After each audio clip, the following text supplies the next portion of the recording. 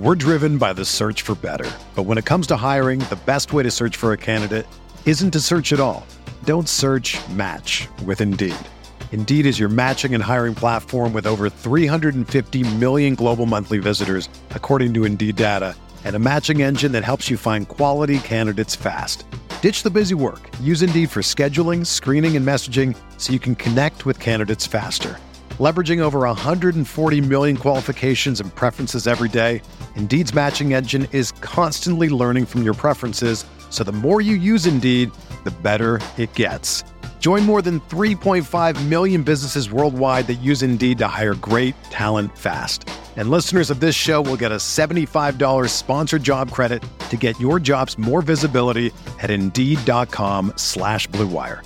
Just go to Indeed.com/Blue Wire right now and support our show by saying that you heard about Indeed on this podcast. That's Indeed.com/Blue Wire.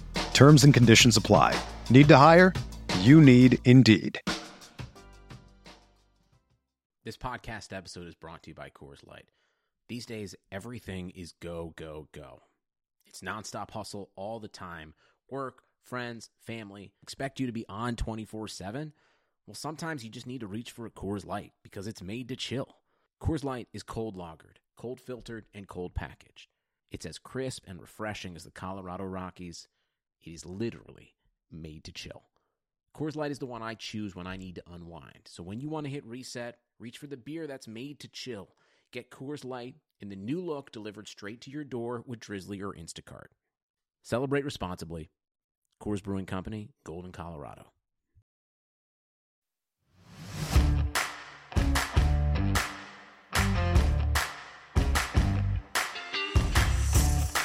You're listening to Setting the Pace. Now, here's your hosts, Alex Golden and the great Kent Sterling. What's going on, Pacer Nation? Welcome back to another episode of Setting the Pace. Sorry we are a day late, but joining me as he does every week, the one and only Kent Sterling. Kent, what's going on, man?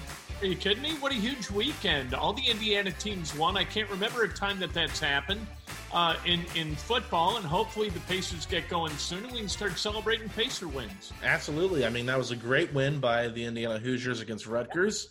I'm not a Purdue fan, so I don't even know who they play. Was it Illinois? Is that who they played? They won by 7. They pushed, but that's okay. Okay, so Purdue got the win. Sorry to all my Purdue listeners. I'm not a fan. And then the Colts came out and spanked the Lions and just kind of manhandled them.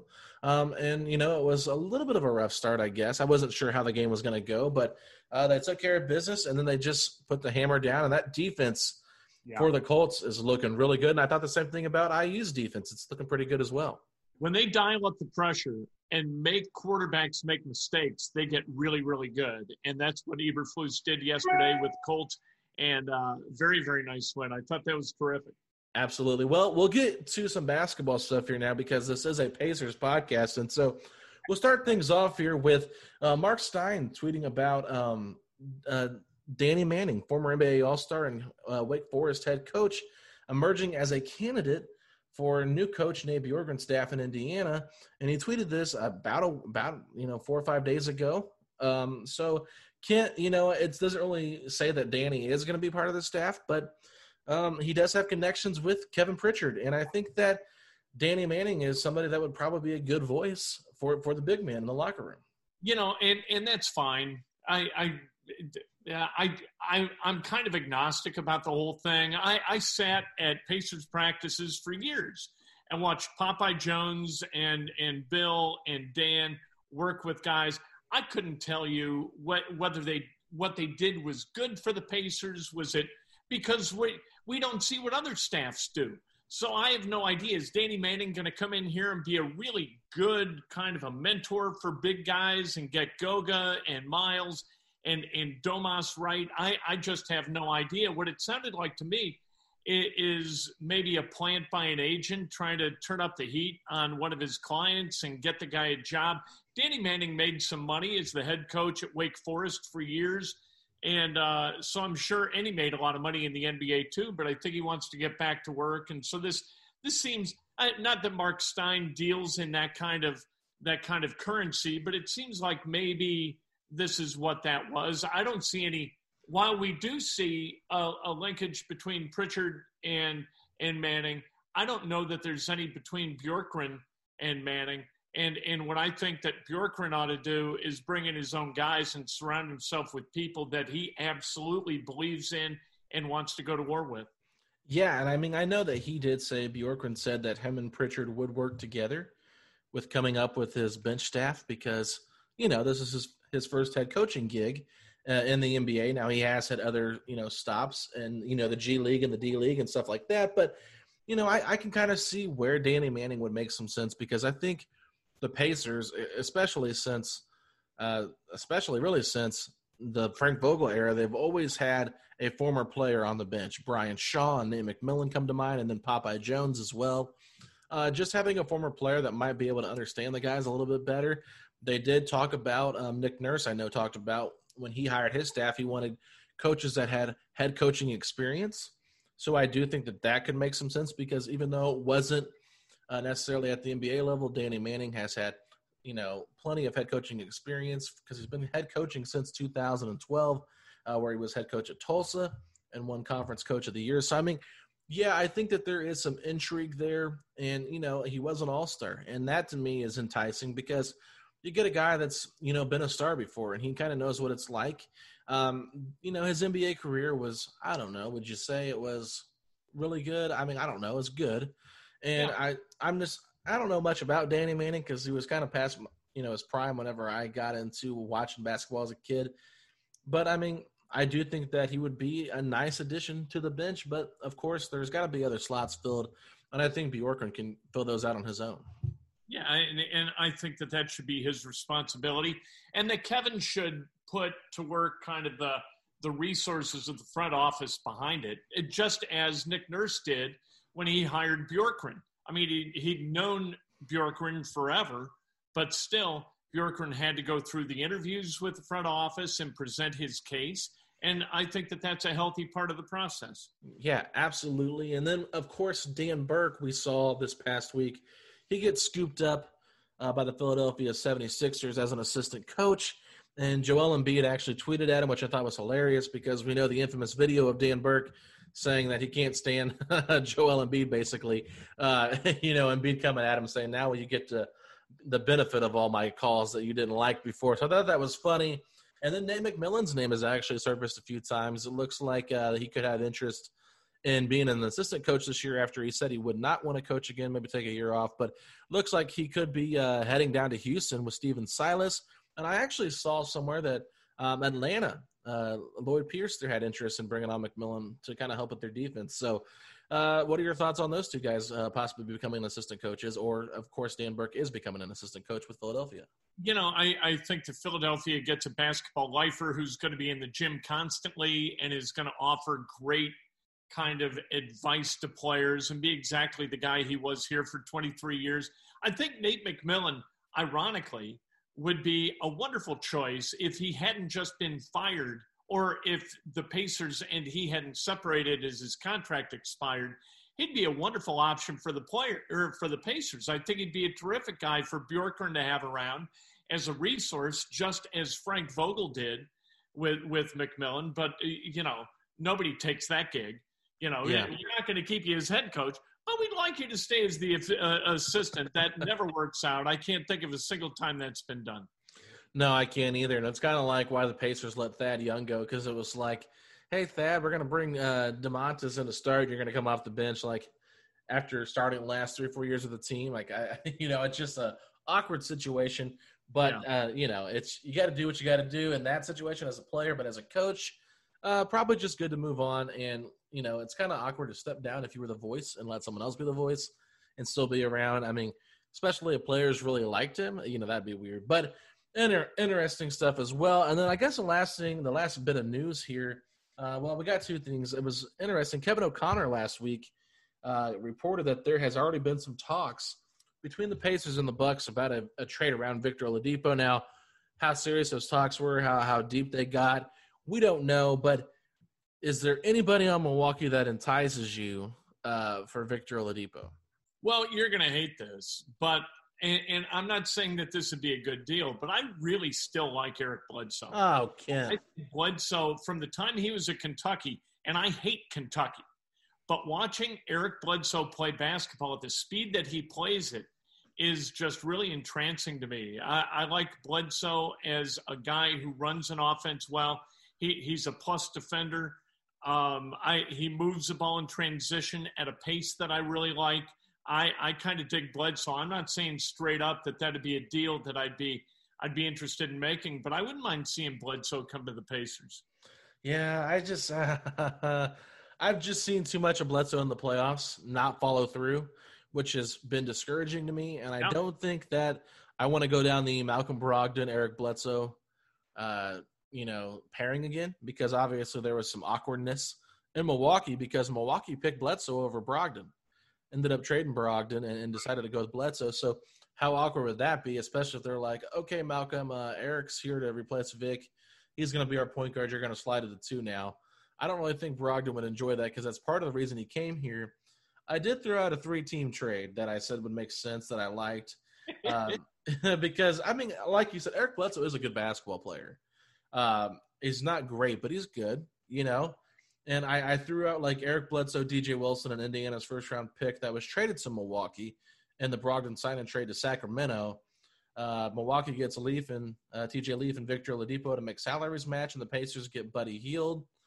And somebody was like, why would Sacramento do this? And I'm like, well, they're getting a first-round pick and a guy that would probably be really good defensively in the backcourt with De'Aaron Fox. I mean, I think that makes a lot of sense to me.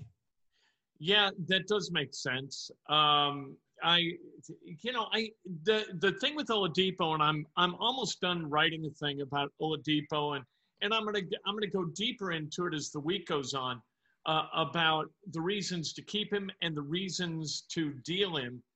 But the thing with Oladipo is who's going to pony up, right? Oladipo to me is like your house. Yeah. And like we love our house, but if a guy drives up and pulls up, he gets out of his car, he's got a sack full of cash that totals $100,000 more than market value for this house.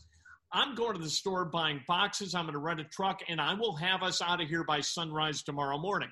You know what I mean? Victor Oladipo is that guy to me, where you don't have to be necessarily blown away by a deal that somebody offers, but they've got to come with stuff that make you passionate about the prospect of giving him up, because there are legitimate reasons to keep Victor Oladipo around. If Victor Oladipo can revert back to form, back to pre-injury form, if he can rehab that leg and strengthen that muscle, that quad, to the point where he can be that quick defensively, and he can explode offensively, and he can be that kind of all-star, that sort of, top 15 barely type guy, you'd be crazy to deal him. Yeah. But if he can't do it, you'd be crazy not to deal him. No, I agree with that, Kent. And I think that it's just tough. And, it's funny because I've been listening to some people talk about Buddy Hield and, different players the Pacers could go get. We're actually going to have someone that covers the Kings come on tomorrow's show with me and Facci to discuss some Oladipo trade idea stuff. So I'll save my thoughts on that. But when I look at Milwaukee, it's like, they're trying to entice Giannis. And this is a team that I actually thought a while ago made sense in an Oladipo trade, just because I feel like, hey, like you said, if Oladipo can become that guy, I think he's a better fit than Eric Bledsoe. Even though he might not be the defender, they could start George Hill, and who's a really good 3-and-D type of player. Giannis runs the point. You got Middleton and Oladipo playing off of them with Brook Lopez. I mean, is it that big of an upgrade over Bledsoe? I'd say a little bit if Oladipo can get back to who he once was. But, it would probably make Giannis feel better knowing he's got another all-star there with him. They're both free agents. I think my biggest thing here with Milwaukee is if they lose both Giannis and Oladipo, they're probably going to go into another rebuild, which would suck for that franchise. But that would get them up a lot of, salary cap if they could, let Giannis walk plus Oladipo leave as well. They'd probably be, trading Chris Middleton, Brook Lopez, whoever. And to me, that's why I could almost see them trying to get rid of Middleton in this deal, keeping Bledsoe, keeping Lopez. to try to get off that salary if they were going to go into like a complete rebuild if Oladipo and Giannis were to walk away in that deal. I wonder if a trade for Victor Oladipo would be something that Giannis would really embrace. You know what I mean? Yeah. I don't know what it would be about, because Victor's kind of an odd cat. Victor's very mercurial. You know, he's an iconoclast. He likes to be a peacock. He sees basketball through his eyes, not the eyes of the other four guys on the floor. I don't know. Like, fit is a really big deal for me in basketball, and I just don't know whether those two guys fit on the same floor together at all. Yeah, not good shooters. Right. And I think that you make a lot of, good points with Victor, because part of the reason he wanted to leave Oklahoma City was he didn't like being the number 2 guy behind Russell Westbrook. He likes being number 1. But that kind of conflicts with some of the reporting that he wants to go to Miami, because he's going to be behind the totem pole when it comes to Bam Adebayo and Jimmy Butler at least. And if Tyler Hero continues to play like he's been playing, he's going to be behind him as well. That might sound crazy, but it's true. So really, I think that Oladipo would probably prefer to stay in Indiana if he can be the number 1 guy and if he can get paid the most here. But if I'm the Pacers, that's a risk that's, they're going to have to really think about. Is it going to be smart to trade trade a guy that could be a top 20 player in the NBA, or do you take the risk and overpay for a guy that you think could get back to that level but never does? That's the weird deal. This is the weirdest off season. Number one, the timing's completely squirrely, but the kind of the questions that Kevin Pritchard and the Pacers front office need to answer this off season are just vexing to me. Like, you could put all those guys in a room, get all the dry erase boards in downtown Indianapolis, all in that conference room, and sit there for days and talk about this stuff and still not come up with a consensus. Oh, I know. And it's like, there's so many different things they could do. To me personally, what I would do is I would kind of gauge the market, see what his value is. If there's anybody out there that's willing to take a risk, then maybe you make that trade. I think I will say this. I don't want to spoil it too much for tomorrow's show because I'm going to ask this question, but I'll go ahead and say it here, Kent. Like a team that wants to win now, and they've got a young roster. They don't have, they've not made the playoffs in a while. Like, we'll talk about Sacramento. I'll just go ahead and say it. Let's say, for example, they make a trade for Oladipo because they think, well, if he can get healthy, then, this makes our team better. So they make that trade. However, let's say that they realize Oladipo is not going to sign long-term, and so they end up doing like just a straight-up Buddy Hield for Oladipo swap, because we know that Buddy Hield's value is a little bit down because of his, inability to return a phone call or a text message from Luke Walton. So, there comes that bridge that could really help that trade happen, just because the value could be a little bit lower for Hield. But let's say that Sacramento makes this trade for Oladipo. He plays really well, and they realize, hey, he's not going to re-sign with us. Then they could flip him once he's proven that he's really good at the trade deadline and get something back that they might get more in return than they would have gotten for Buddy Hield. I mean, do you think a team would be, willing to take a risk on a player like that? That's a great question. It's a great question, and I have no easy answer for that question. The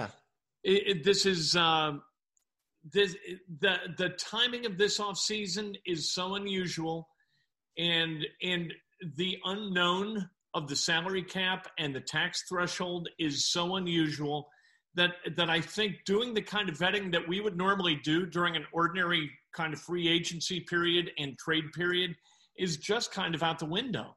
Mm-hmm. Yeah, that's probably true, and it's just kind of like so hard to understand because we expect the NBA to come back before Christmas, but now it looks like it might not. And so that would give the offseason a little bit of a longer time. And I think with a longer offseason, it's already been long enough, but I'm saying if it's extended to January, do you think that increases the likelihood of more moves, or do you think that there's more moves to be made if it happens within, the next 50 to 60 days? Well, here's why I think it's going to wind up going on December 22nd, if the NBA is being honest with the numbers. Because what they're saying is it's going to cost them up to $1 billion to delay this season for a month. So if they postpone the start of the season from December 22nd, which is where they want it, to like MLK Day, that is going to cost, if that costs $1 billion to the owners, it's going to cost $500 million to the players because basketball-related revenue is split 50-50.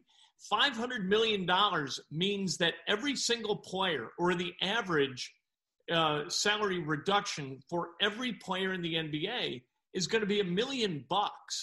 For $1 million, would you not play some basketball between December 22nd and January 16th or whatever? Would you not get your sneakers out of the box, go to the gym, and get some shots up if it meant an extra $1 million for the month? Maybe I live in a la-la land where like $1 million is a lot of money, and to these guys, it's just another giant Bentley. I don't know. But for $1 million, I'm getting in the gym and I'm getting ready to play, especially if I'm one of the 8 teams that hadn't played since last March, and I don't really give a damn less about LeBron James and the Lakers and the guys who play for the Heat, and we're playing until October 11th. That doesn't mean anything to me. I'm not leaving $1 million on the table after I haven't played basketball the last 9 months. Yeah, no, I agree with all that, because I think what it comes down to, I mean, we know LeBron's probably in there really vocalizing how he feels about restarting, which I understand. Like, dude, you were in a bubble for how many months? 3 or 4 months. You won the NBA championship in October.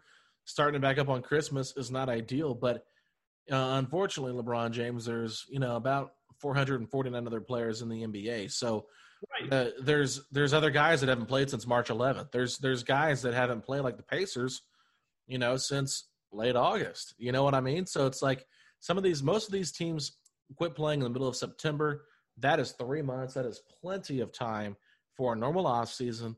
And, costing, I mean, you think about it, like NFL, there's a lot of players that have non-guaranteed contracts, and you have a lot of guys on the lower paying scale, but then you have quarterbacks that are getting paid gobs of money. Like in the NBA, there are players that are making tons of money, like even like a Tobias Harris type player that could afford to, lose $1 million. But then you got several of young players that would hate that. Yeah, absolutely hate that. A lot of guys on these, probably don't even make $1 million per year. I mean, poor Alizé Johnson, Edmund Sumner, are you talking about those guys getting up $1 million? How's that going to work? So, those guys are probably like, we need to play as soon as possible, and they're probably itching to get started again. It really just, you think about the last 4 teams that were standing in the playoffs. Sure, they might be a little bit fatigued, but hey, if the NBA starts on Christmas Day, who's going to be in a uniform? LeBron James, because LeBron James is all about that publicity. And right. He'll play on Christmas, and then he might take a week off. But who cares? I mean, to me, it's just like, if it's pushed back to Martin Luther King Jr. Day, it doesn't affect me. But as a fan, I want to see him start sooner, because I want this to get back on schedule. And if they start a month sooner and they have to play 72 games, they're going to save money. And imagine them trying to play 72 games starting a month later. I mean, what would that even look like? And those guys, they all got 4 months off. Yeah. Like it's not like they just played nonstop and just ended on October 11th or whatever. They were off for, what was it? They came back, they got to the bubble like at the end of June. So that's March 11th to the end of June. They had 3.5 months unscheduled off with their families. That's enough. Now it's time to get back to business. And you're right. Starting on December 22nd is what facilitates 2021-2022 being back on schedule and being what we expect the NBA to be. And if you don't do that, you're putting at risk. We saw what the ratings were, what the TV ratings were. If you start to posture, and I get the union doing it because they're negotiating and that's what they're paid to do. But if the players, if they really get antsy about this, and LeBron says, you know what, I'm good out here in Katharine Hepburn's old house that used to belong to Lee Phillips Bell that I bought for $38.6 million. I'm not coming to work until, let's say, Martin Luther King Jr. Day. That's when I'm going to start showing up to work. People are going to take that poorly. The fans will take that poorly, and they will see this as a guy who believes that his life is fundamentally different from everybody else's. When our employers tell us to get to work, we get to work. Yeah. Because if we don't, we're going to lose our damn jobs. If he thinks somehow he can exist above that as a professional basketball player, that's going to rub people the wrong way. Yeah, I mean, like you said, that's a good point too. 3.5 months off before the bubble restarted, before the season restarted. They already had part of their off season in the middle of the year. I mean, this is a pandemic season, pandemic year. It's an election year. It's a crazy year. 2020 has been completely opposite of what I anticipated it being January 1st. You know what I mean? Yeah. We just kind of got to roll with the punches. And to me, it's like, you take a bit of a risk, or not a risk, but you take a bit of a hit starting the season on December 22nd. It's not ideal, but this isn't an ideal year. Nothing is going like we want it to go. So it's just you learn how to adapt and you move on with it. And it's just frustrating to me because, like, I get it. Like, everyone's going to be like, these players, they make millions of dollars. We shouldn't hate on them. And then you got people on the other side that are like, yeah, don't just treat them like an athlete. They're bigger than that. They've just been in a bubble for 3.5 months without their family and all this. And yeah. I'm like, I find myself somewhere in the middle. It's like, look, I get both sides of it. If I was making $38 million a year, probably like LeBron James is making, or $40 million, whatever he's making, sure, I'd come to work on December 22nd if that's what it meant I got paid for. I mean, I go to work every day for, not that much money. It's a decent amount for a normal middle-class guy that's got a ranch and a 3-bedroom, 2-bath house and can't, I live week to week with my paychecks, right? So it's, I work every day. I don't get 3.5 months off. I get that side of things too. But, as entertainers, as NBA players, this is, something that is very important, not just to the fans, but it's important to the entire league. And, the fans probably won't even be back in the arena by this next season anyway, finishing up. So just bite the bullet for this one season, move on with it, and then come 21, 22, you'll be back on schedule like normal. And LeBron, this is probably another good year for you to get a good run at a championship. I want to go back to something you said about the bubble and spending 3.5 months in the bubble being an enormous sacrifice. Have you ever, at Disney World, stayed at the Grand Floridian Resort? I have not, but I've heard great things about it. It's quite unbelievable. I stayed there for a night. And what it was like to me, and I've been to Disney World probably a half a dozen times and stayed at different properties. And so staying at the Grand Floridian has done to Disney World for me what flying first class did to me as far as flying coach or flying Southwest. Once you fly first class, you're like, oh my God, this is the best thing ever. I love this. Mr. Sterling, would you like another gin and tonic? Mr. Sterling, would you like another shrimp cocktail? It's unbelievable. It's just the best. You're so pampered up there, and the people in back are treated like cattle. Yeah. That's the way it is at Disney World, the Grand Floridian Resort. It's unbelievable. These are the most comfortable beds you've ever slept in your life, you and me. All right, for them, I'm sure they have custom-made beds, and they're unbelievably opulent, and it's like sleeping on a cloud every night of your life. And if you don't like that mattress, you get a new one tomorrow, and who cares? You're never going to miss the old one. Mm-hmm. But this, as a sacrifice, this is the kind of sacrifice that people like you and me dream about. So I don't like hearing about bubble existence as a sacrifice. It's not. You stayed at a beautiful resort for 3.5 months. You got to do everything you wanted to do while you were down there, except have like strange ladies come in. And you had to, as your responsibility, you had to play basketball every second or third day. Yeah. I think it's going to be okay. Yeah, I mean, it's not as bad as some people make it out to be. I mean, I do think that I would be very lonely without my spouse there. I feel bad for these coaches, just as much because they've got kids. A lot of them do. Some of the players don't. I mean, you look at a guy like Caruso, Kuzma, like they don't have kids. I mean, sure they have family, but, they're still young guys, and it really probably didn't have the same impact on them like it did like guys like LeBron and guys that have kids like that, Gordon Hayward, of course, Mike Conley, those kind of players, but they weren't there for 3.5 months. I mean, they were there for a couple months, and, it's just like they got paid a bunch of money to do it. So it's like their family understands, like, hey, I mean, it's no different than them being on the road for a long time as well.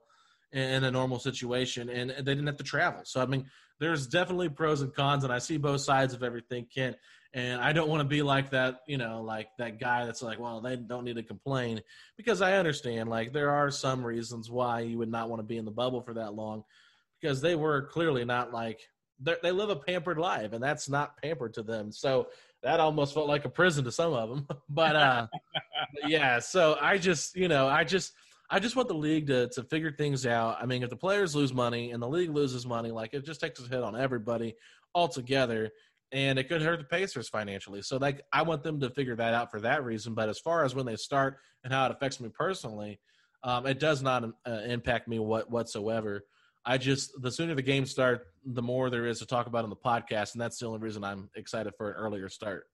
Well, and I think it's the more normal we get, the more normal stuff that is given us, I think that the better it is for all of us. You know, these are uncertain times, weird times. Some people are really terrified. I talk to people every day who are terrified by what's going on.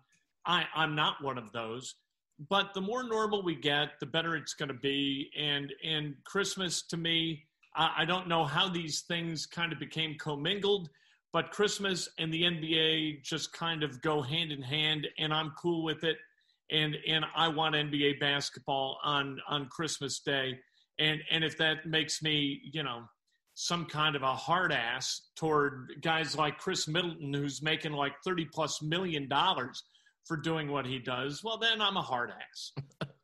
Yeah, no, I get that. It's like, if we could have football on Thanksgiving and an NBA games on Christmas Day, I feel like, we could kind of feel like 2020 ended somewhat normal, and I get that. I get that logic. So, Kent, that's pretty much all we have to talk about today. Maybe next week we'll come up with some more topics to discuss as we get closer to draft day. Maybe we'll find out some more news on the NBA restarting, but other than that, there's not too much to talk about. Maybe we'll get Nate Bjorkgren's assistant coaching staff filled by that point. But that'd be nice. Yeah, is there anything else that you could think of that you would like to talk about before we sign off? Well, I think that I would be remiss by not mentioning both Jim Boylan and Goga Batadze. Oh Lord! Oh man, I thought we were so close. And I tweeted at you. I don't know if you caught on, but it was like a picture of Danny Manning and a picture of Nate Bjorkgren on Twitter, and I said, "Man, it'd be funny if all of our coaches were bald this year." And then I said, "Hey, Kent." Yeah. Oh, that's fine. Okay. Yeah. Remember when I said, "Hey, Kent, is Jim Boylan bald?" And some people were like, "Oh my God," I was just laughing. But yeah, Kent, no, it's definitely been fun. I think this offseason is going to be interesting. No matter what happens, I think that we'll see the Pacers at least be rumored. Even more than they already have, especially the closer we get to draft day. And on draft night, I think the Pacers will be fielding a lot of phone calls, because if they get an offer they can't refuse, they have to be smart and take it. I mean, I know they're in the middle of a rebuild, but like I said, I really feel like a lot of what Bjorkgren and Pritchard said was PR speak. I do think that they are probably going to be a little bit more aggressive. And a lot of times these rumors that float around, I would say the Pacers are probably as tight-lipped as any organization. A lot of stuff does not get out. Nobody even had Bjorkgren as a candidate. There's been nothing about their assistant coaches. I mean, besides Danny Manning being a candidate, and who even said that came from the Pacers. So that's why I think it's really interesting. The Pacers have been super tight-lipped. I just would not be surprised if a sudden change happened all of a sudden. I wouldn't either. And I think that it's time for Kevin Pritchard to be that guy. He was that guy when he was in Portland. I think it's time to be that guy again. Because without making bold moves are what's going to take you from 8th to 10th in the NBA into the top 5. The downside of that is it could also take you to 15 to 20. But I think if you're going to win a championship, you got to break some eggs. And this might be the offseason to do it. Yeah, especially if you're trying to save money. And that's why it gets so interesting to me, because if they extend Oladipo this year, then they got TJ Warren coming up the year after that. They're going to be really close to that tax money, and I don't think they're going to be paying it for those players. So trying to find the right amount of money for Victor on the right contract, paying both your center and your power forward and Turner and Sabonis about $35, $36 million combined. with Brogdon making about 21, 22, and then Warren, he's probably going to get close to 20, or if not at least 20. So that's a lot of money to have invested in your starting five, and it's just something the Pacers really haven't done in a long time. You know, to me, that's goodbye TJ Warren, right? Really? If they extend Vic and they know that Vic's going to be okay physically, TJ is that piece that goes. You're not going to deal Brogdon. You're not going to deal Sabonis. Turner, unless they deal him this offseason, I don't think they're going to deal him. And that makes, to me, TJ Warren the odd man out, because you're right. You're not going to spend into the luxury tax, and the luxury tax is going to come down. I think that really the economy of the NBA has sort of gone off the interstate, and it's going to be a while before it gets back on. See, I disagree with that. I think that if Turner, if they keep Turner this year, I don't think it means they won't get rid of him next offseason. I think they might want to just see what Bjorkgren can do with the two bigs and then make a decision. And I think that, they might find out that, hey, this still isn't something we really love. It's just okay. I mean, Warren, I just feel like he's played with Bjorkgren. I think that if he plays the power forward position, I think it would benefit him a little bit more than playing the three, going up against, guys that might be more his size at the four would make more sense. Guys he could take off the dribble a little bit better. I don't necessarily, I think it would be the opposite. I think if they extend Oladipo, Turner would be the first one to go. And I think Warren would probably get the extension. It might not be as much as maybe he might want, but if he likes the situation, would he take a bit of a bargain deal similar to Sabonis's deal? But yeah, I mean, Jeremy Lamb is somebody I'd rather get rid of. Jeremy Lamb and Turner to create some money. I would rather do that than get rid of TJ Warren. Yeah, well, here's what I think is the most likely scenario is that with Bjorkgren, he's going to figure out how to have these two guys coexist and thrive together. So that's my supposition in deciding that Turner's going to be kept. I think Bjorkgren is going to look at enough tape and either figure out this is going to work or this is not going to work. And I think him believing that it's going to work was one of the reasons that he wound up being the guy that they picked to be that coach. Yeah. Well, that's a good point. I mean, they very well could work. And I think like the most likely scenario is Victor is not brought back and then they try to find a replacement for Vic. Yeah. With the five or with the four there, with the core four with Warren, Turner, Sabonis, and Brogdon. Who that guy is, I don't know. I mean, the reason I think Buddy Hield is a name that keeps coming up is his contract is declining.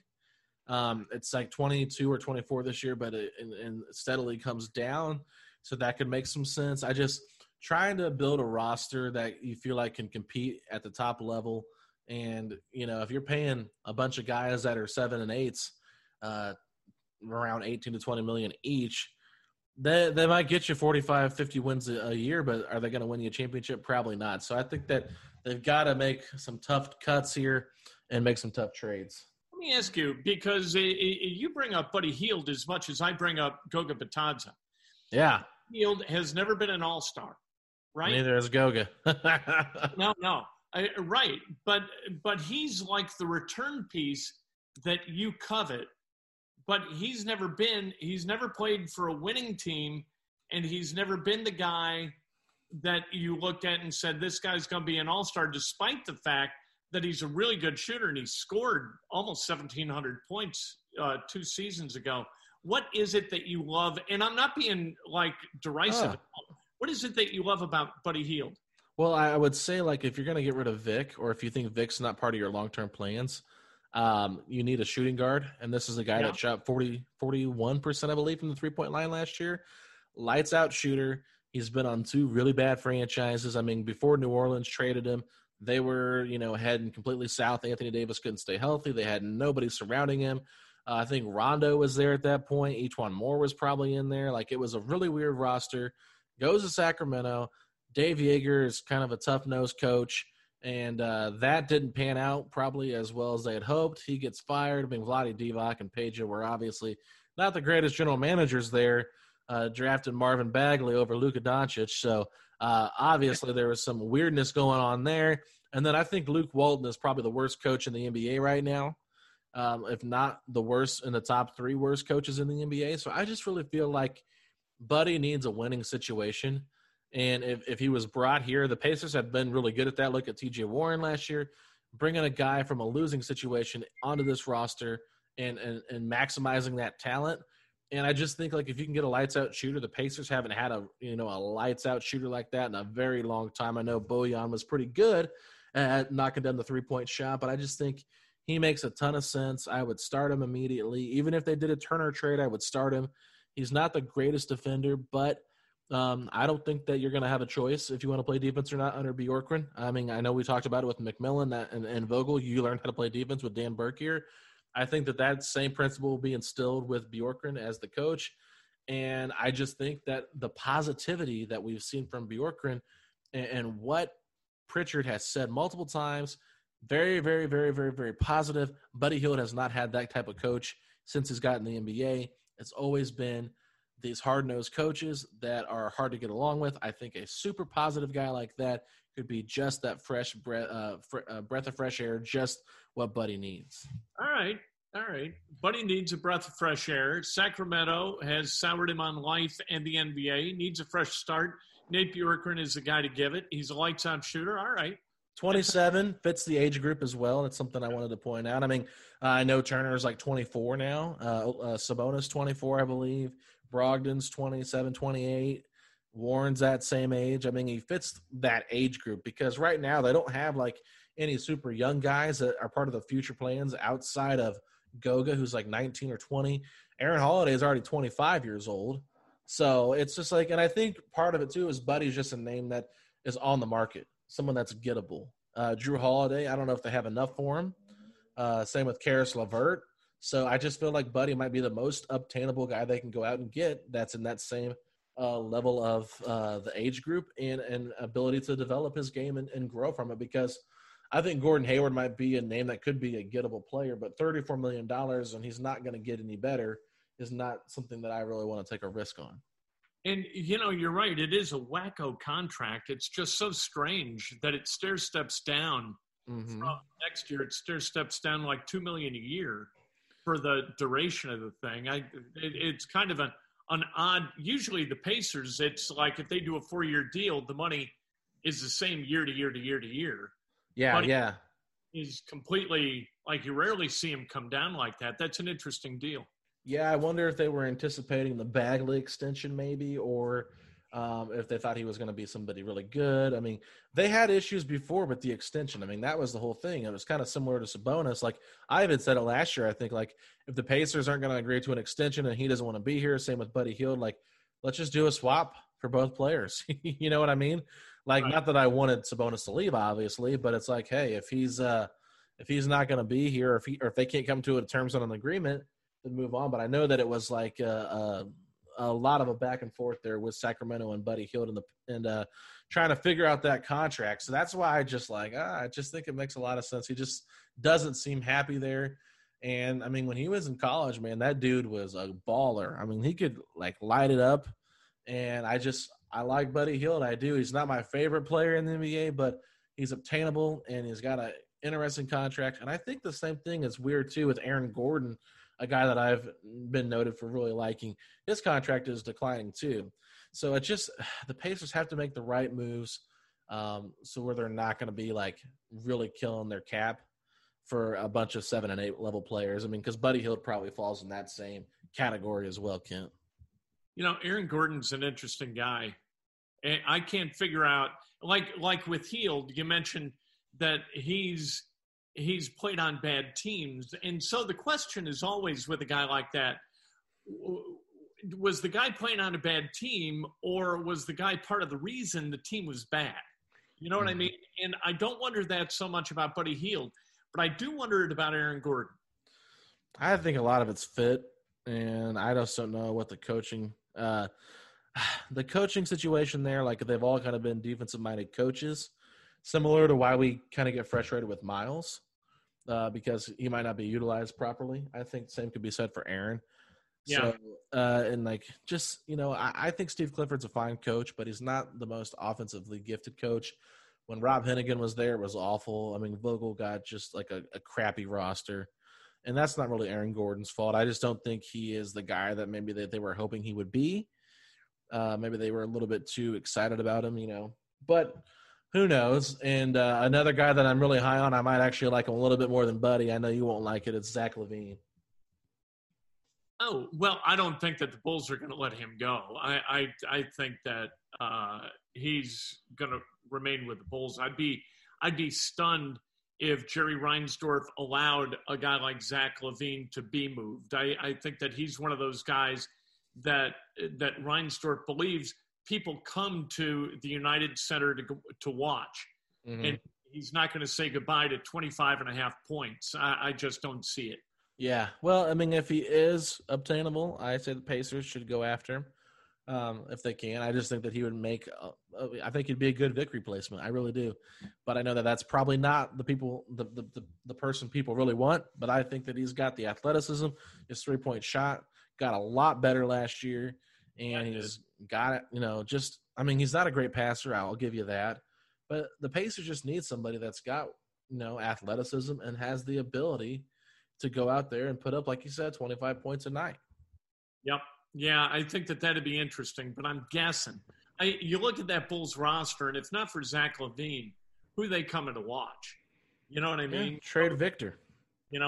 Thad Young. I love Thad Young. I would never buy a ticket to watch Thad Young play basketball, but I would buy a ticket to talk to him. Yeah. You know what I mean? Like conversations with Thad Young, that was my favorite part of going to practice. David would say, okay, who you want? I'd say Thad. All right. Once a week I wanted to talk to Thad just because you could ask him anything and you would get a great, well thought out answer and have a good conversation. I love the guy as a man, as a player. People they're not paying money to go watch Thad Young play basketball. Yeah, I know. If it was Lance Stevenson, Pacer fans would be coming to the arenas to watch him.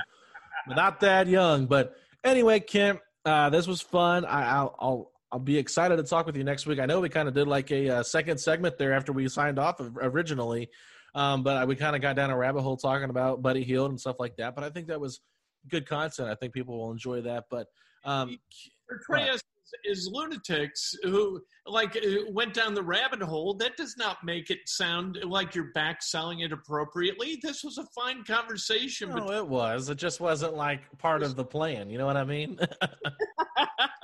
It was we just kind of got off on a tangent, but hey, I like it because Buddy Hield is such an intriguing guy, and it does give me a little bit of a teaser. Tomorrow we're going to have a Locked On Sacramento Kings reporter and host, who I think does a great job. Matt George is going to be joining us to talk about Buddy Hield and if there's any possible move the Pacers can make and kind of give out some fake trade ideas there. So if you're interested in that kind of stuff like me and you're interested in getting Buddy Hield, this is a great podcast to listen to tomorrow. We kind of just set up why I like Buddy Hield, but I like hearing someone that covers the Kings and has been covering Buddy Hield. I like hearing their opinion on those kind of players. Now, people love this podcast. They listen in droves. We know this. We see the results. You told me the results. People love this. Yeah, I love it too. And I probably like it more than the listeners do, but I have no apologies. If you don't like my trade ideas, hey, it's all right. We can just keep throwing them out there. Maybe I'll come up with one you like. But Kent, we can find you on Twitter, social media, Instagram, Facebook at Kent Sterling. Got Breakfast with Kent, 8:00 on Facebook, and then right after you're done on Facebook, you go live on Twitter, Periscope, right? Yes, absolutely. A show's so nice we do it twice. Yep. And then you said you have an article coming out about Victor Oladipo. Where can we find that one at? Several. It'll be at 8.9seconds.com. Oh, are you writing there now? Yeah. Okay. Yeah, they've added me as like an expert, and so off we go. And my Pacers insight will be restricted to that, and then I'll write about everything else at KentSterling.com. Perfect. Well, there you guys have it. Kent Sterling taking over for 8.9 seconds as a lead writer. There we go. I like it. So other than that, guys, you guys can follow me at Alex Golden NBA, and we're going to take a quick break. And when we come back, I'll be joined by Matt Babcock to talk about the NBA draft and what the Pacers might do at the 54th overall pick.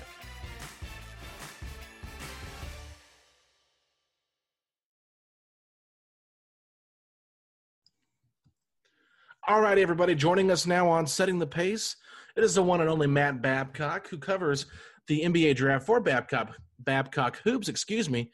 Matt, thanks so much for coming on the show.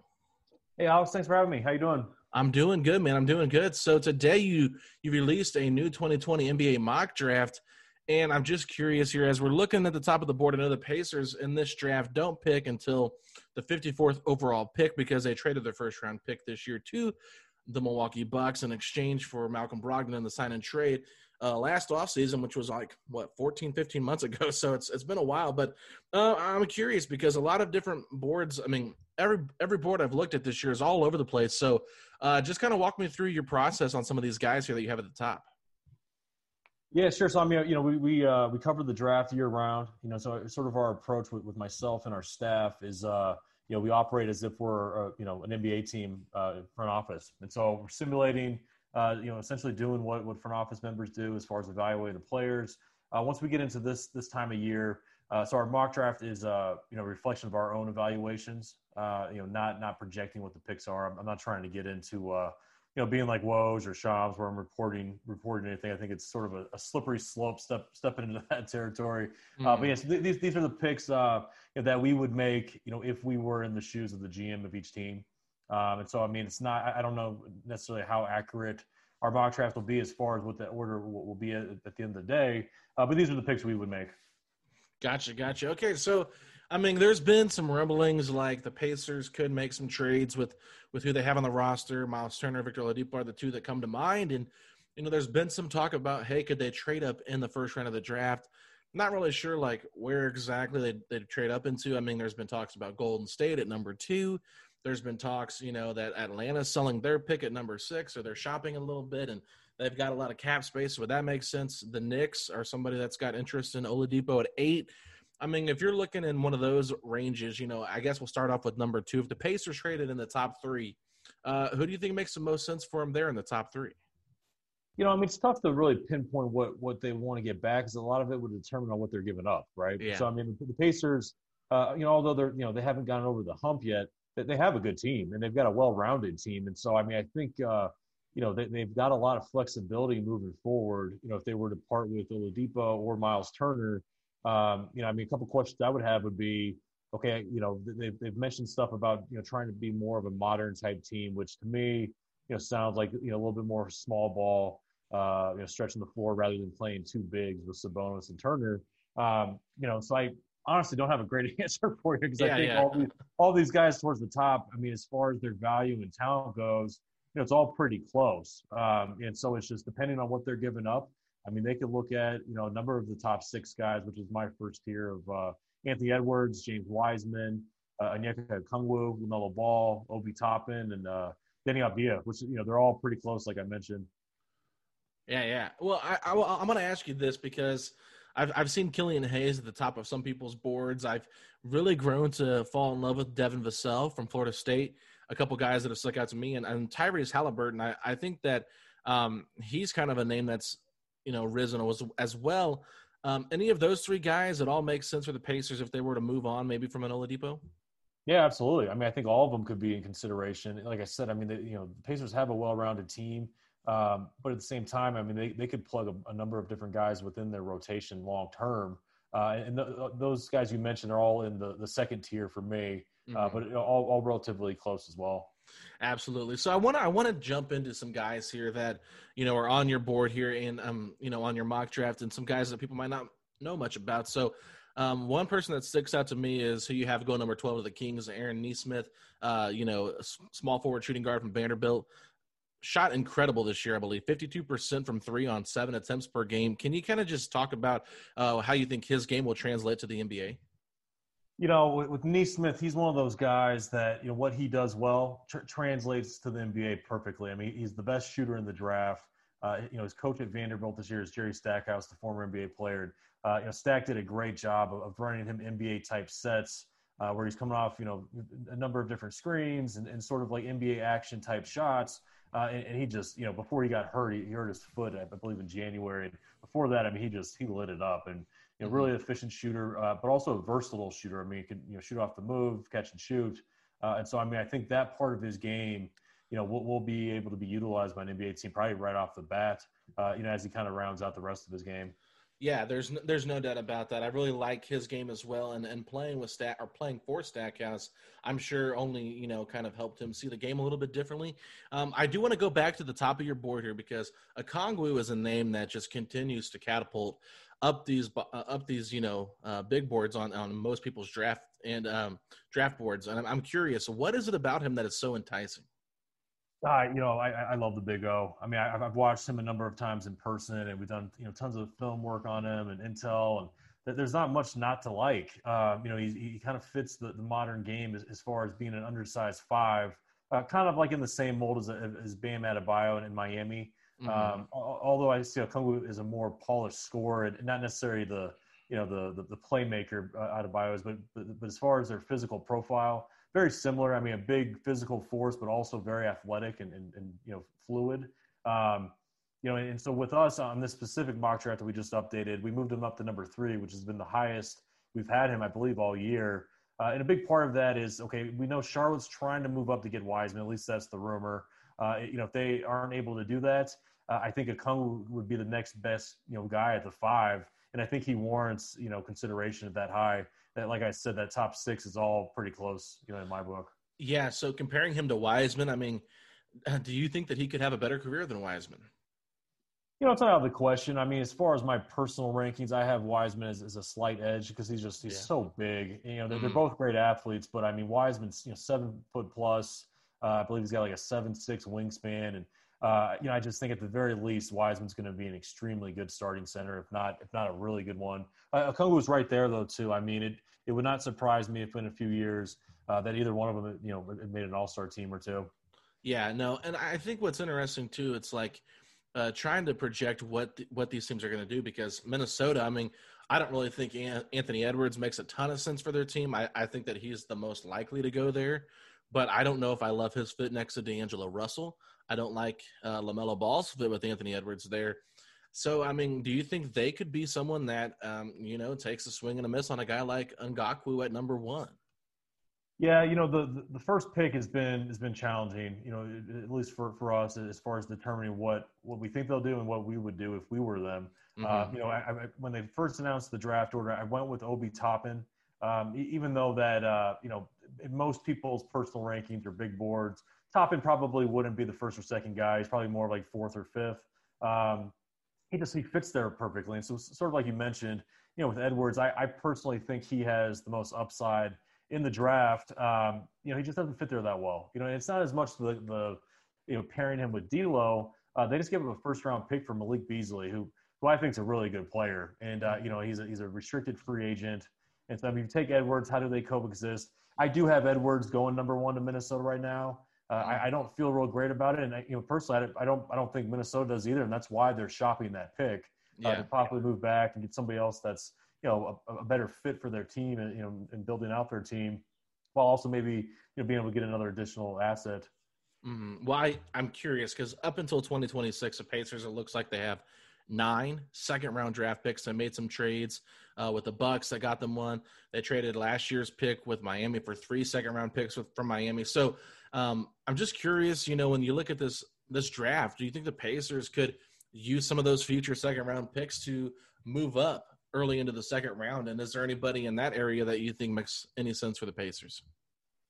Yeah, I mean, that's a big luxury of collecting assets and future assets is gives you flexibility to make some moves. And again, I'm gonna give you a vanilla answer as far as specific players because right. A big thing with the Pacers is I'm curious to see how they're wanting to play. I think Pritchard mentioned that they're looking to make changes in their style of play. They obviously just made a new hire, and so I don't have a great grip of the direction they're going. But yeah, there certainly will be some good players in the 30s and 40s as this depth of this draft is pretty solid.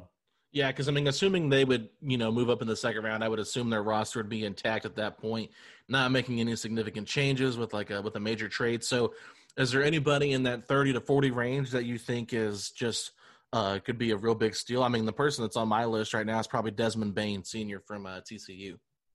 Yeah, no, we actually one of our guys, Derek Murray, just went out to Miami to spend a few days with him, watch him work out and everything. And yeah, very very mature kid, big time shooter. I think he's right behind Aaron Nesmith as far as one of the top shooters in the draft.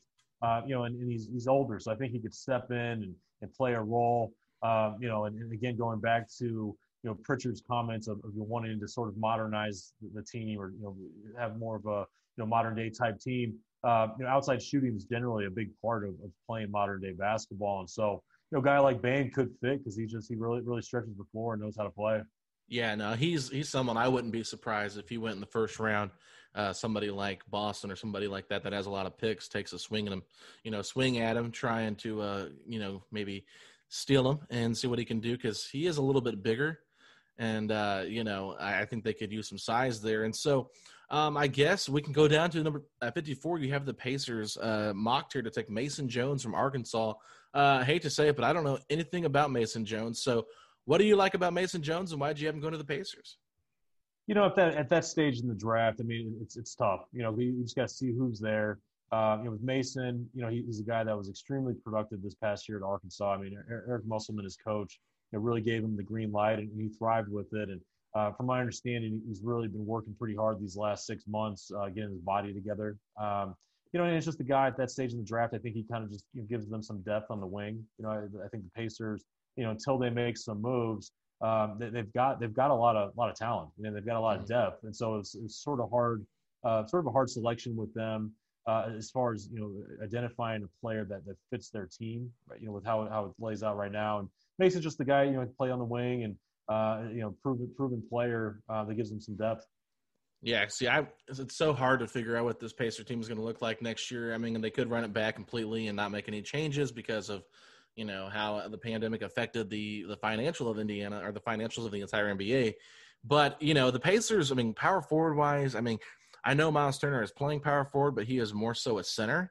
And they've played TJ Warren at the 4 when Sabonis was out during the bubble. But other than that, like, their power forward depth chart right now, as it stands, is Alize Johnson, TJ Leaf, and Jakar Sampson. So I really think that that's an area they could target. Are there any power forwards that you like that could fall in the second round?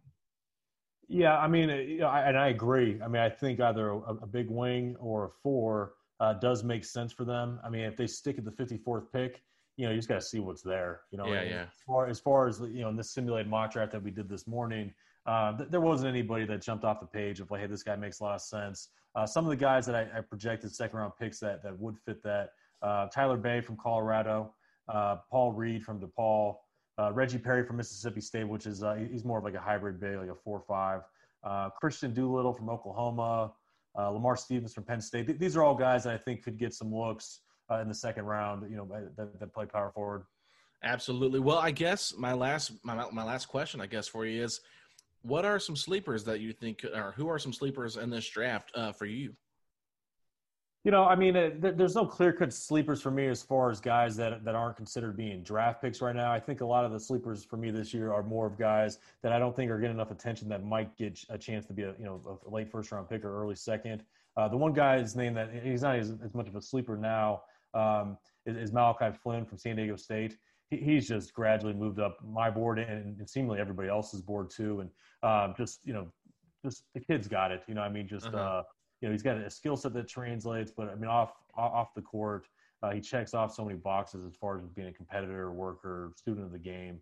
He's the number one guy that comes to mind. Isaiah Stewart is a guy that we have in our late lottery that I don't think gets enough attention. And he's just the same kind of idea. He's a guy that, just has the growth mindset, winning mentality. I think he's going to do really well. Elijah Hughes from Syracuse, Cassius Stanley from Duke. These are all names of guys that I think are probably going to go higher than I guess the rest of the media are projecting them to be. Yeah, because I was going to say the last time I looked at Elijah Hughes, he was in the second round, and that was somebody I had my eye on for the Pacers. I said, well, this kind of makes sense if he's a guy that could fall into the second round. Late 30s, early 40s. I think that's where I saw him. That was like 44 on like a couple of different versions of it. So that was my thought on that. But I think this draft has potential. I just feel like it's getting kind of knocked because there's not a lot of number one talent at the top. But it feels like this could be a very deep draft.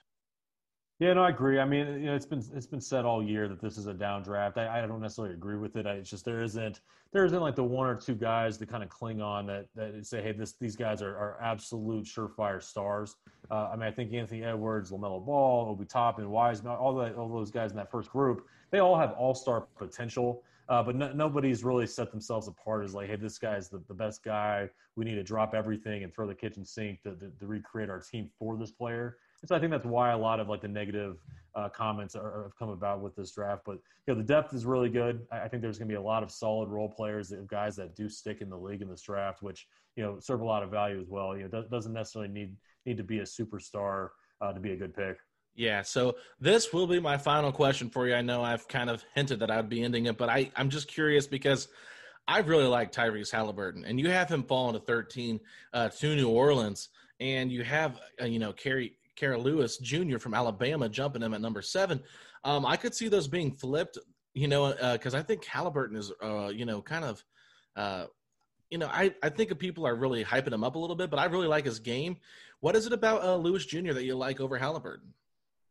Yeah, I mean, both those guys, they've been sort of in the same category for us for a while, and there are a lot of people that love Halliburton, and I wouldn't say I dislike him. I do like him, but I think I see him, in a different light as a lot of people, and I think the biggest difference is I really question his physical limitations. He's so thin. I mean, he has added some weight.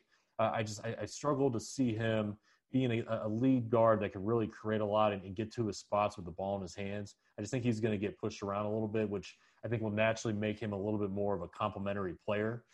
Whereas with Kira Lewis, he's got an elite speed and he really shoots the ball. And I think that combination plays very well into today's NBA.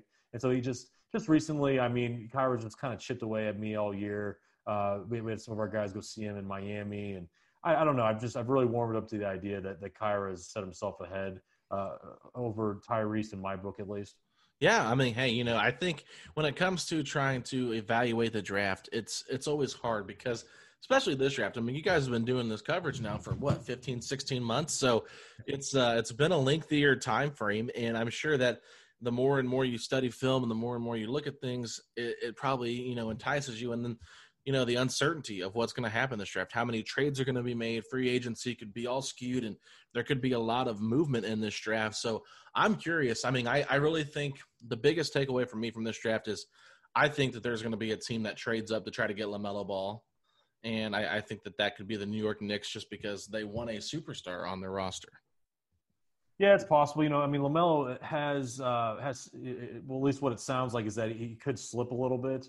He hasn't done very well in his interviews, and I think some of the initial concerns just, with his personality and, the word entitled seems to pop up every once in a while with him. Uh-huh. And, I don't think anybody's going to move up for him would be my guess. Okay. If there is going to be somebody to move up in that top part of the lottery, it sounds like it's going to be Charlotte to try and, get Wiseman. Yeah. But we'll see. I mean, Anthony Edwards to me has got the most upside in the draft. I wouldn't be surprised to see somebody try and move up to get him as well. Yeah, no, I think Anthony Edwards is, one of those guys that's got a ton of talent. And I know the comps are, not great. I mean, I've seen like Victor Oladipo. I've even seen some flashes of James Harden. I've seen Donovan Mitchell, but then I've seen, Dion Waiters. I've seen J.R. Smith, those kind of people. So it's just really hard for me to think like that's a big risk for a number one pick. Yeah, no, you're absolutely right, and we've been bad on that, internally too. As far as is he the right guy going number one? And we've heard all the same names. I mean, you throw Bradley Beal in there. He's a tough one because he's not a finished product by any means. He's got a lot of bad habits he needs to work out of, but he's got talent. I was at the Maui Invitational in November, and it was interesting. The first game he really, really struggled, and the second game they're going against Michigan State, the first half, I mean, he was bad again. And I remember, talking with some NBA scouts at halftime being like, I don't know what the heck I'm going to do with my mock draft. This kid is slipping right in front of our eyes. And then that second half, he went off for 33 points and put on an absolute show. Yeah. And then everybody was like, okay, this guy's legit. And, and he had a super up and down year. But just, even just seeing that one game where he went off, it gave you a taste of what could happen with him. And, I think just upside wise, he is on another level. Yeah, no, I definitely agree with that. I mean, he's only a freshman too. So I think sometimes with these young guys, it's, you got to take a risk. And if you're in the lottery, you're in there for a reason because you're trying to get better. Minnesota, they're in a weird position as well because I know that Karl-Anthony Towns wants to win. They went out and got D'Angelo Russell. I mean, this team is just, they're missing a lot of other pieces. And I don't really think their coach necessarily is the right guy to, get this team in the playoffs. But I think if Anthony Edwards, if they drafted him and Anthony Edwards becomes that guy that a lot of people think that he can be, then I mean, maybe they could compete for, the 8th seed in the Western Conference. Yeah, no, it's possible. I mean, it's one of these things where, we don't project the trades within our mock draft. So, I mean, I make the actual picks, assuming everything stays. But in reality, I don't think Minnesota's going to keep that pick. But, we'll see. Yeah. So, I mean, I guess what are your thoughts on what are your, thoughts on that whole Minnesota situation? And what are you anticipating them to do? I mean, I know they're trying to move it. I mean, I've heard from a number of people that rumor is real. The rumors are flying. I mean, I mentioned before, Charlotte's trying to move up to get Wiseman. I know Minnesota made an offer to New York that New York turned down. So, I mean, I think there's a lot of conversations going on behind the scenes. It's really just a wait and see mode. Really, wow. But my guess is that they when it's all said and done, that they will have made a move by draft time. Yeah, that's interesting because I've actually heard some people that are in Minnesota that I've talked to. They said that they'd be okay if they, got Oladipo somehow and got a later pick in a 3-team trade. I'm just like, I don't really know if Oladipo makes a ton of sense with that Minnesota roster, especially since we don't know how healthy he's going to be. But I get, trying to go out there and lure, guys that are, former All-Stars and, hopefully, can appease the future frustrations that might come with Karl-Anthony Towns, because if this guy really is all about winning and, is tired of losing and doesn't really want to be in Minnesota because he's tired of, being in the lottery, I can see why they would make a quick reaction type of trade like that to try to, maybe get more of a for sure thing than take a risk on a young guy like Anthony Edwards. Yeah, no, you're right. I mean, they've got some nice pieces. I mean, with Cad and D'Lo. Oladipo, I could see that being an interesting deal for him. But like I mentioned before, they do have Beasley under contract, and he's going to be a restricted free agent. So they could, keep him long term. And regardless if you debate, who's the best player and all that, still, I think bird in hand is definitely more valuable than 2 in the bushes, and they've already got Beasley. And so you got to kind of keep that in mind when you're looking at stuff. Oh, yeah, for sure. So, all right, Matt, I appreciate you for coming on the show and giving us some draft insight. Go ahead and let everybody know where they can find you at on social media and what you guys have out on Babcock Hoops. Yeah, no, you can follow me on Twitter at MattBabcock11. Then find our coverage on BabcockHoops.com. I also work for a couple other entities. I do stuff for CBS Sports HQ. And a new website, basketballnews.com, which is a pretty neat concept. We've got a bunch of former NBA players involved, and I'm doing some draft coverage for them as well. And Alex Kennedy's kind of running the show there. He had worked at Hoopsite for a long time, and I'm excited to be a part of that. And excited really to get through this 2020 NBA draft, which seemed never ending. Oh, I know. It's what I was just thinking about. It's like this has been like 16 months for these people covering the draft. It's like November 17th or 18th, whatever the date is. Could not get here quick enough. But, Matt, we want to thank you so much for coming on. And I know there's not as much to talk here about with the Pacers, but I think it's still enticing because, like I said, with all those other draft picks that they have in the second round, they could move up. And, I mean, if they have a guy that they like, second-round picks are pretty cheap. So that would make a lot of sense for financial reasons. Yep, absolutely. All right, man. Thank you so much. We will talk to Matt maybe after the Pacers draft and see what his thoughts are on who they selected. But, Matt, thank you so much for coming on, and we'll talk to you again later. Hey, thanks a lot, Alex. Take care. You too.